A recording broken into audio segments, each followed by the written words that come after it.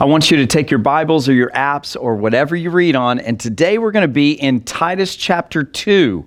Now, Titus is located in the New Testament, so if you're not familiar with how to find it, go to the table of contents in your Bible, find the New Testament, and then Titus is about 3/4 of the way down the list of books in the New Testament, but 2/3 to 3/4. Now, if you're in an app, just pull down the list of the books of the Bible, and Titus is about 3/4 of the way down that list. So Titus chapter 2. But back in the day when I was in college, I had a very good friend of mine that had a great opportunity to go be a missionary in Australia for the summer. And so he tells this story about how he got all of his stuff together, packed for this 3-month trip, this missionary trip to Australia. He got everything ready, got on the plane. He had packed all of his stuff in a fanny pack, put his wallet and his passport and all of his important valuables in this fanny pack. He travels all the way to Australia. He gets there. There's a church member where he's going to be serving at who comes and picks him up, and they immediately took him to the church where there were a bunch of the church members waiting to greet him and get to know him and things like that. So he's talking to all these Australians at this church, and one of them looks down and asks about his fanny pack that he was wearing because they had never seen one. They didn't have them there. And the person asked, "What is that?" To which my friend said, "Oh, it's a fanny pack." And he said the entire room went dead silent. And he looked around and thought, "Oh no, what have I done?" And one of the caring church members walked up to him and said, "You need to understand that in Australia, the word fanny is obscene. It's a cuss word, and you can't use that here." And so he learned very quickly that even though Australians speak English, they use some English words differently than Americans do. And that can be said of many of the cultures around the world that may speak a similar language, but may have different usages within the language. You can also say that about the difference in language over time. For example, if you were to go and look into a Shakespearean play, much of the English language that Shakespeare and the people of his day used are unfamiliar. They're unfamiliar to us today because the English language has changed and shifted over time. Meanings of words have transmorphed. They've moved into some other meaning. And today we're going to talk about a word that we find in our Bible quite often that has a slightly different meaning than the way we normally use it as American English-speaking people today. Now, keep in mind, we're still in our series called The Church and Culture. And throughout this series, we've been discussing what it looks like to live as a follower of Christ in a culture that maybe doesn't like the followers of Christ all that much. And so today, I want to take a look at a word that we use quite often from the Bible. So take your Bibles, turn to Titus chapter 2, and we're going to begin in verse 11. Titus chapter 2, starting in verse 11. Now, let me give you background as you're looking for verse 11. Titus was a young man. He was a pastor that Paul had mentored, and Paul writes this letter, Titus, to this young pastor, just giving him advice and helping him to be the best pastor that he can be. And look at what Paul instructs Titus or tells Titus in chapter 2, verse 11. It says this, "For the grace of God has appeared, bringing salvation for all people, training us to renounce ungodliness and worldly passions, and to live self-controlled, upright, and godly lives in the present age." Stop there for a second. Isn't that exactly what we're talking about in this series with Church and Culture? How to be trained to renounce ungodliness and worldly passions and instead to live self-controlled, upright, and godly lives in this present age. That's exactly what we've been talking about for weeks. Pick up with me now in the next verse, verse 13. "Waiting for our blessed hope, the appearance of the glory of our great God and Savior, Jesus Christ, who gave himself for us to redeem us from all lawlessness and to purify for himself a people for his own possession who are zealous for good works. And now, I love what Paul has to say here, but I want to focus on the beginning of verse 13, a statement, a phrase that he uses. Look with me again at verse 13. He says, waiting for our blessed hope. Today, I want to focus on that word, hope. After all, it's in our mission statement. You see, this church, First Scottsdale, exists to lead every generation to the life-changing hope of Jesus. That hope that can only be found in Jesus.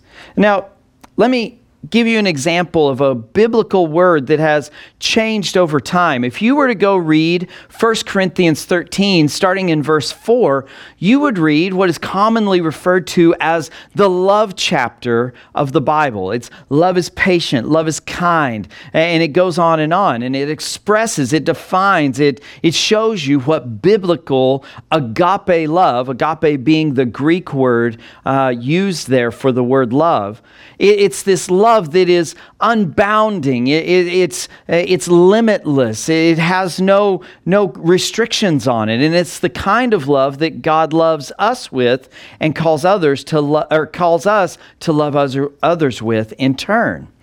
But an interesting thing about that chapter, if you read 1 Corinthians 13, 4 through 7 in the King James Version, it doesn't say anything about love. It uses the word charity. Now, in today's world, charity is the acts of kindness or giving or serving or donating to those that are less fortunate than we are. But in the days when the King James Version Bible was written, charity meant a brotherly love, a biblical brotherly love. Now that word has changed over time, and we can say the same thing about the word hope.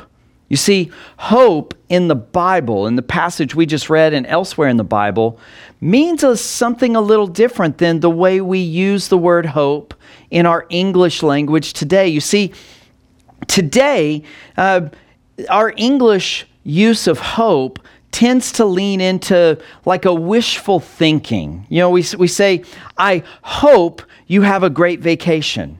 It's that idea that hope is this wishful thinking that something may happen, or some wishful thinking that something good will take place. But it's not a word of certainty. It can also mean like a positive thinking. Don't give up on hope. You can do it. You know, this idea that hope is some kind of positive thinking, positive mentality, positive attitude as we live our lives. But the hope that Paul speaks of here in Titus 2 and many other places, I'll use some more examples. Paul's hope has nothing to do with wishful thinking or a positive attitude. He didn't wishfully think that God's salvation would be available to us, as he says here in chapter 2, verse 13, waiting for our blessed hope, the appearing of the glory of our great God and Savior, Jesus Christ. He's not wishfully thinking that Jesus is going to come again. So what does he mean? You see, Paul, when he uses the word hope, when you see that word in the New Testament, that word speaks of something completely different. Thinking about Titus chapter 2, Paul absolutely knew and had 100% confidence that Jesus would come again. Listen to what Paul says in Romans 8, verses 24 and 25. He says this, "For in this hope we were saved. Now hope that is seen is not hope. For who hopes for what he sees? But if we hope for what we do not see, we wait for it with patience." You see, Paul here and elsewhere, I'll show you more instances, hope is used by Paul as something that he knew. He knew that God was faithful and would do all that he said to do. You see, Paul's references to hope are about a certainty that he has through faith. He had the same confidence and hope that Jesus would fulfill everything that he said he would do, in the same way that we can have confidence that 1 + 1 = 2. When you look at a piece of paper and it has 1 + 1 and an equal sign, you don't sit and think, I wishfully think, or I have a positive attitude that 1 + 1 is 2. You can confidently know for a fact that 1 + 1 = 2. That is the kind of hope that Paul has when he speaks of it in the Bible. You see, he knew that God was in control. He knew that God could be trusted. He knew that he didn't have to worry about all of the things in the world happening around him or in his own life. Even if sometimes he had no idea what God was doing, or if he didn't particularly like what God was doing, he knew that God was trustworthy, that he was sovereign, and that he could place all of his faith in God and what he was doing in Paul's life. He knew that he could trust. You see, and that leads me to today's big idea. And if you've ever listened to one of my messages, you know that I usually give one simple statement that drives the main point of the message for that week. And today's big idea is this: hope is the absolute confidence in God and his word. Let me say that again. Hope is the absolute confidence in God and his word. That's what biblical hope is. It is an unwavering confidence in God, who he is and what he said he will do. It is a hope that is so strong that Paul literally staked his entire life on that hope. Paul didn't wishfully think that God was real. He confidently knew it. He didn't wishfully think that Jesus was going to come again and fulfill everything that the entire Bible said. He knew Jesus was going to do that. It was the foundation in Paul's life through which he made all of his decisions, evaluated all the situations in his life, through which he determined what he was going to do next in his life. Listen to something else that Paul writes. This is Romans 5, verses 1 through 5. And he says this: "Therefore, since we have been justified by faith, we have peace with God through our Lord Jesus Christ. And through him, we have also obtained access by faith to this grace in which we stand. And we rejoice in hope of the glory of God. Not only that, but we rejoice in our sufferings, knowing that suffering produces endurance, and endurance produces character, and character produces hope.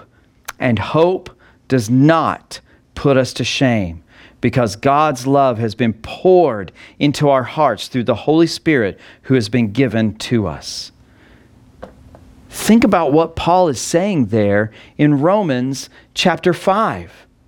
Hope does not put us to shame, because we know that God's love has been poured into our hearts through the Holy Spirit. That's not wishful thinking. That's not positive attitude or positive outlook. That is absolute confidence in God and his word. Let's re-examine what Titus 2:11 through 13 says. Look with me again. It says, "For the grace of God has appeared, bringing salvation for all people, training us to renounce ungodliness and worldly passions, and to live in self-control, upright and godly lives in the present age, waiting for our blessed hope, the appearing of the glory of our God, our great God and Savior, Jesus Christ." He says that the return of his God and Savior, Jesus Christ, is the blessed hope in his life. He doesn't mean that he kind of wishes God's going to return, or that it might be nice if he returned. He means that he has absolute confidence in Jesus' return. Peter says the same thing. Peter, when you go into 1 Peter chapter 3, in verse 15, he speaks about how we must be ready to defend the hope that we have in our hearts, and to do that defense with gentleness and respect. But when he's talking about defending the hope that we have, again, he's not talking about wishful thinking. He's calling us to defend the absolute confidence that we have in God. Hope meant something different in the Bible. It wasn't what we think of as hope in today's day and world. So this moves us to, how do we apply the word hope into our own lives? There's a reason why we have that word in our mission statement. There's a reason why First Scottsdale says that we exist to lead every generation to the life-changing hope in Jesus. We're saying that we want to lead people to the life-changing confidence in God that can only be found in Jesus. That certainty that Jesus loves you, wants to change your life, to rescue you from your sin, and bring you eternal life instead. This statement does not have anything to do with wishful thinking. We're talking about absolute trust in Jesus. So think about this for a second. If hope does not mean wishful thinking or positive attitude, but instead means absolute confidence in God and what He says He will do, then don't we claim to know how history will end, how the world and everything in existence will come, what will happen? Don't we know that Jesus has already conquered sin and death? He's conquered the powers of darkness. Shouldn't that affect the way that we interpret and respond to all of the events of the world around us and the events of our own lives? That is applying hope to the way we live. You see, we know Romans 8 guarantees us that all things work together for our good, for those who believe in Jesus. If we have that hope, that confidence that God is working out all things for our good, for His glory, then shouldn't that affect the way we view the things that happen in our lives, or the way that we view the things that happen in this world? Let me take this another direction. We know that Jesus was and is the Son of God, that He came, He lived a perfect life, He never sinned once.